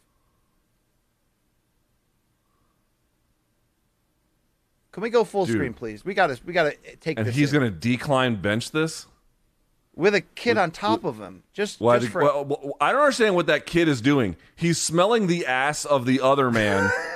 While go back. He watch okay. He is what now? Roll it. He's just gonna go like, sir. I'm here to smell your ass. Just go with it, sir. Can I toss your salad with syrup or jelly? I'll say this, dude. For you to bridge like that, you have to have incredibly strong legs, hips, ass muscles, low back. There's got to be a lot going on there to make that work. Let's go to the next one. And you have to have a guy who sniffs another guy's ass on top of you. Yeah, absolutely. Hey, Luke, in this next one, these boots were made for lifting, and that's just what they'll do. Oh, these guys are trying to get hurt. I mean, this is just... I know this guy from Instagram. He's a good dude, but these boys are trying to get hurt, man. So for BC, you won't know this, but if you grip the bench press... Let's see if I can show my hand. If you grip it like this, did I get it? Yes. If you grip it with the thumb on the outside, so the bar sits like this, it's called a suicide grip because that shit will slip out and land on you. This is basically like a suicide grip with cowboy boots. Now, is this considered the same as gloves, Luke, or do you give this guy more respect? He certainly is taking more risk. I can put it that way. Okay. Hey, Luke, October 2nd, Celebrity Boxing is going to give us Lamar Odom versus Riddick Bowe. It's also going to give us Paulie Malignaggi against Corey B down there in Miami. And here's the press conference from 2 weeks ago. Security had to carry Paulie away before he put it on that radio host and TikTok personality. Did he win? The fight hasn't happened yet. October 2nd. October 2nd. We got to find a way to end that card, though, Luke. We can't see Riddick Bowe getting hurt like this. We can't. I mean, Lamar Odom's going to put it on him, Luke.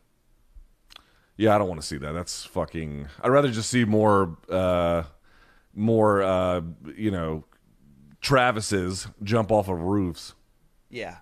Luke, I was playing hoops in the driveway with my son yesterday up to 21, and I hit a fadeaway bank shot in his face while calling glass to win 21-19. But that's not as ridiculous of a game winner as this shot. Let's blow it up to really get the full effect, because this is absolutely ridiculous. From way downtown, Luke, bang. Bro, he won not just with the bounce shot, but he nutmegged him at the same time. That is. Do you get 3 points for that, or is that a 2-pointer because it hit the ground inside the arc, Luke? Fuck if I know. I think it's 2, but I don't know. That's incredible. Wow. Well, Luke, we're really here not to clown all old guys. Check out this incredible setup from this old guy on the ghetto soccer pitch. He's got that. Was that the Galatasaray jersey? Oh shit! Woo! Blow that shit up, please. Look at Kyrie. Bah, the assist. Oh, the celebration is great. I'm sure this guy's real fun to hang out with, Luke. I'm sure. Yeah, but look at these other fucking math team rejects he's playing against. You think those wind pants have ever been shit in before, Luke? I mean, come on, be honest. These guys left the Quidditch field to come play soccer. So old man Pjanic here, it's impressive, but let's be honest. 2 more for you, Luke. You got to be careful when you're playing Wii boxing that the kids don't get in the way. I hate showing. Bah. Oh God, that's not good at all. That is not. That should be the sales point for the Oculus Rift. Hey, you can beat the fuck out of your kids. Is that virtual reality, Luke? The reality is you got knocked the F out. Wow. Bah. Yikes. All right, we try not to show too much kid or animal violence on this. We usually just show old people getting wrecked. Luke, I said to close that I wasn't going to show this guy anymore. I said I wouldn't, but Luke, this is ridiculous. Please, Corey, can you blow this up? This is you every time someone sends you a DM being like, "Yo, Art." So I don't want to give this guy the pub, but Luke, this is ridiculous. This is BC after looking at a girl at a bar who's a solid 3. Whose family roots are in Eastern Europe. Yes, Luke. Yes, you're right. You're right. Everything about this micro-penised loser is the worst. Luke, he's right. He is rock hard with emotion there. You got to give him that. Wow, Luke. Yeah. I hate him, and I hate that you make me look at him. Yeah, well, that would be the last time, okay? That will be the last time. Unless he crosses over into running and jumping off of roofs anytime soon. Luke, that's the weird shit and the wacky this week, okay? I hope you saw it. Thank you. All right, it's time for odds and ends. Real quickly, if I can, BC, I'll go first on this one because it's a little bit of a bigger story. Conor McGregor had a bit of a dust-up yesterday at the VMAs, I believe, which, by the way, was at the Barclays Center in Brooklyn, New York. So just for the record, the Barclays is not a great place for Conor to act in accordance with normal human behavior. But in any case, the reported story, Brian Campbell, is that on the red carpet, I guess Conor McGregor was a presenter at some point, had asked MGK, Machine Gun Kelly, for a selfie, at which point he was, again, reportedly rejected, and he did this. Now, of course, we all know it is true that Conor McGregor wanted to buy the old man in the pub in Ireland a shot. The guy refused, and Conor punched him in the back of the head. So it is in keeping, at a bare minimum, with the kind of behavior he has exhibited previously. BC, what do you make of the whole situation? Look at Conor in that nice pink jacket throwing a drink at that rapper, Luke. Is he a rapper? That's a strong word. I don't. Look, I don't know. I mean, is does the he MTV have hard Video bars? Music Is that what he Awards does? Still a thing? I mean, this is. Well, first of all, why is Conor there? Look, let's give a State of the Union on Conor. His post leg break Poirier trilogy loss has been a Triller level shit show of. Even in his best moments, he's riding around on a scooter with his leg up, giving a TED talk on optimism in life, and then like a day later giving tweets that look like they're cocaine fueled coming at people's wives and this has just been this last stretch since July when he lost to I compared it before in the past, Luke, to like when we look back post breakup, like that year after when you were like really hurt and you called your ex a bunch of times and you talked bad publicly. Like you're like, man, I wish I could take that last year back. I wish I would have just bitten down hard and taken this like a man. They should have kept the social media and all microphones away from Conor. Luke, where is he going right now mentally? Because his stock is just, it's just every day. It's just going in the wrong direction, Luke. Two things occur to me. One is, who knows what happened between them, but like you have to ask yourself, dude, acting normal in public is not that hard. I mean, I'm not a celebrity. I don't live his life, but I didn't see any other celebrities throwing any drinks at anyone else at this event. This was the only one that I saw, and I'm sure think about it this way. Like, LeBron James probably has people waiting on him hand and foot at all times, but like LeBron has never, ever been in trouble. And I don't know what the reason for that is. I'm sure he's gotten lucky a couple times, as all people do, including me and you from time to time in our 20s. But the reality is, like, dude, you don't think people have said fucked up shit to him personally, like when he was out somewhere, tried to test him or something? You don't think he's been in a club and some shit went the one way or it could have gone much worse and he just avoided it? Like, there's a reason why Conor gets in trouble. It's because he seeks the shit out like more than he should. I'm sure some of it seeks him out too. Okay, it's not his fault in that sense, but he definitely plays a role in taking a bad circumstance and making it much worse than it needs to be. That's the first thing I would say. The second part I would say here, and by the way, LeBron James, more famous than Conor by a mile. The second thing I'd say, BC, is, dude, if you're a Conor McGregor fan, you got to ask yourself a question. When was the last time he did anything where you just had a lot of fun? And yeah, maybe there was some pre-fight stuff that happened. But like, in the totality of a McGregor experience, can you honestly say people are having fun in the way that they used to, like in the run-up with the first fight with Poirier or with Aldo and the World Tour?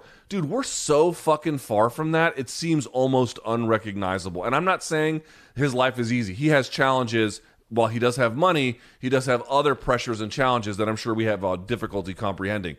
I get that. But at the same time, it's like, dude, just look around at the state of things. Everything feels ugly, dark, boring, and kind of clownish. And it used to seem a little bit clownish, but on the fun side, plus it was backed with all of this grandeur from the stakes being raised and the accomplishments that were happening. It seems like a distant lifetime ago. I mean, his ego is out of control. That he has no sense of, like I said, remember when I praised him briefly after that third fight? I said, like, he's fighting manic. He's fighting like a maniac, and that might be good to keep alive his career in fights that, he would lose if he fought more cautiously. But he's living life that way now too. You can tell he's on tilt constantly. I mean, and also it is a close up. In a sobering close-up to where his brand's at, that, Machine Gun Kelly's just like, nah, brah. Like, you could take a walk, dude. Like, I don't need a selfie with you. I don't need to rub brands with you. He needs a big win, Luke, and he's not helping himself at seemingly every single turn since this fight. And I don't mean win in the cage. I mean like a PR win, right? He seems to be in a really bad spot, Luke. I'm not here to follow up on the commenters on Twitter of all this. It's going to be a bad ending where, he's going to, I don't know how far it is to a bad, to a quote unquote bad ending, but it seems to not be in a good spot, Luke. And maybe it's, to armchair quarterback this for a second, the best we can. Maybe it's having difficulty, as we talked about after that third fight against Poirier, coming to terms with, where he's at. If you're not that same badass, does it become obviously harder to talk yourself into believing you are? But do you have an identity outside of the fight game? That's a sobering reality for all people when they are forced to retire from their job. And while he's not at that retirement point, he's at this key part where losses and injuries have piled up, and the idea of the aura. The aura used to be enough to kick ass on its own, right? The aura is not even there anymore, Luke, and maybe he's having trouble resurrecting that aura. And also, just lastly, dude, like, this is not the thing that's front of mind, but if I was healing from an injury that was, if not treated properly, potentially the end of a career. Like, if you don't do the things you're supposed to do, this could be a very, very severe injury, right? Like, this is hard to come back from and be at all the same. I wouldn't be engaging in public scuffles where you could get stepped on. Trampled is a strong word, but some big fucking dude throws you around. You have a walking cane. Obviously, shit is still fragile. I just wouldn't want to be in any situation except a calm, peaceful one to facilitate that. I don't know where his head's at these days, man. I don't know. I still think he's got a big win in him. I still think he should be taken seriously. But this is it's just like, dude, what the fuck are you doing at this point? Yeah. Your odds and ends. Triller would love him. That's a perfect marriage at this point, Luke. My odds and ends are, can we finally talk about something good in boxing? We might have something. Even though the purse bid was delayed for all things welterweight title, WBO, Terrence Crawford, the unbeaten champion against Sean Porter, Bob Arum of Top Rank. Luke, I don't know if this was to take the attention off the bad juju over the whole Oscar Valdez card, but he said Friday night to the media that he feels we're not going to a purse bid. He plans on putting that fight on pay-per-view November 20th in Las Vegas. So that would make me assume that there's been some talks and contact between Top Rank, ESPN, and Fox and PBC and Al Heyman for some type of joint pay-per-view. Luke, as much as boxing of late has really irritated me, we do have, get ready, Wilder Fury 3 on October 9th. We've got Anthony Joshua, Alexander Usyk, the week before that.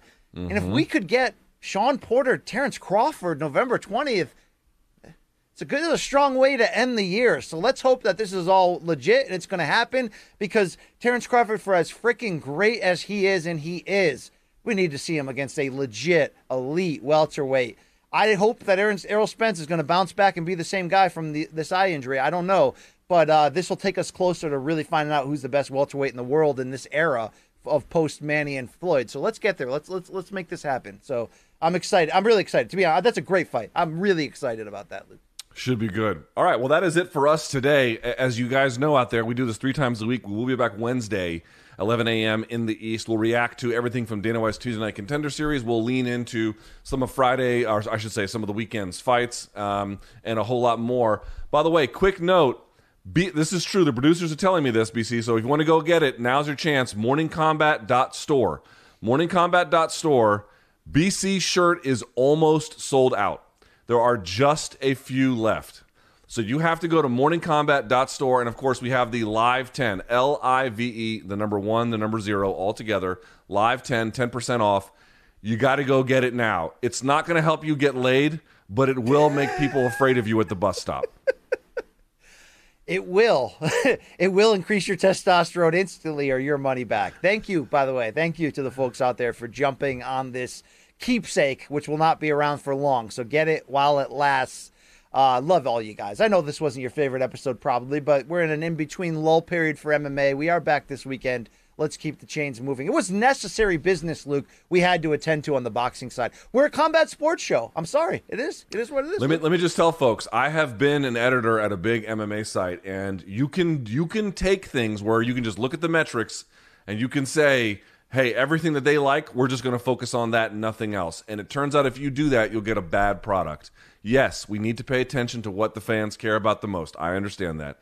But you have to give them some things that have newsworthy value. Triller was that for this weekend for all the wrong reasons. But you're right. Wednesday, we transition forward. I want to remind folks, by the way, for Saturday's Bellator card, one way to see it, that's going to be on Showtime. You can go to Showtime.com, get a 30-day free trial. If you like it, you can keep it. If not, you can pound sand. You can like this video. You can hit subscribe. We're all over social media. Morning Combat's name is consistent everywhere. It's the same no matter what, but BC and I have slightly different names between Instagram and Twitter. And last but not least, BC, as you know, we're still on the end of week 1 here, but we're entering week 2 for the NFL.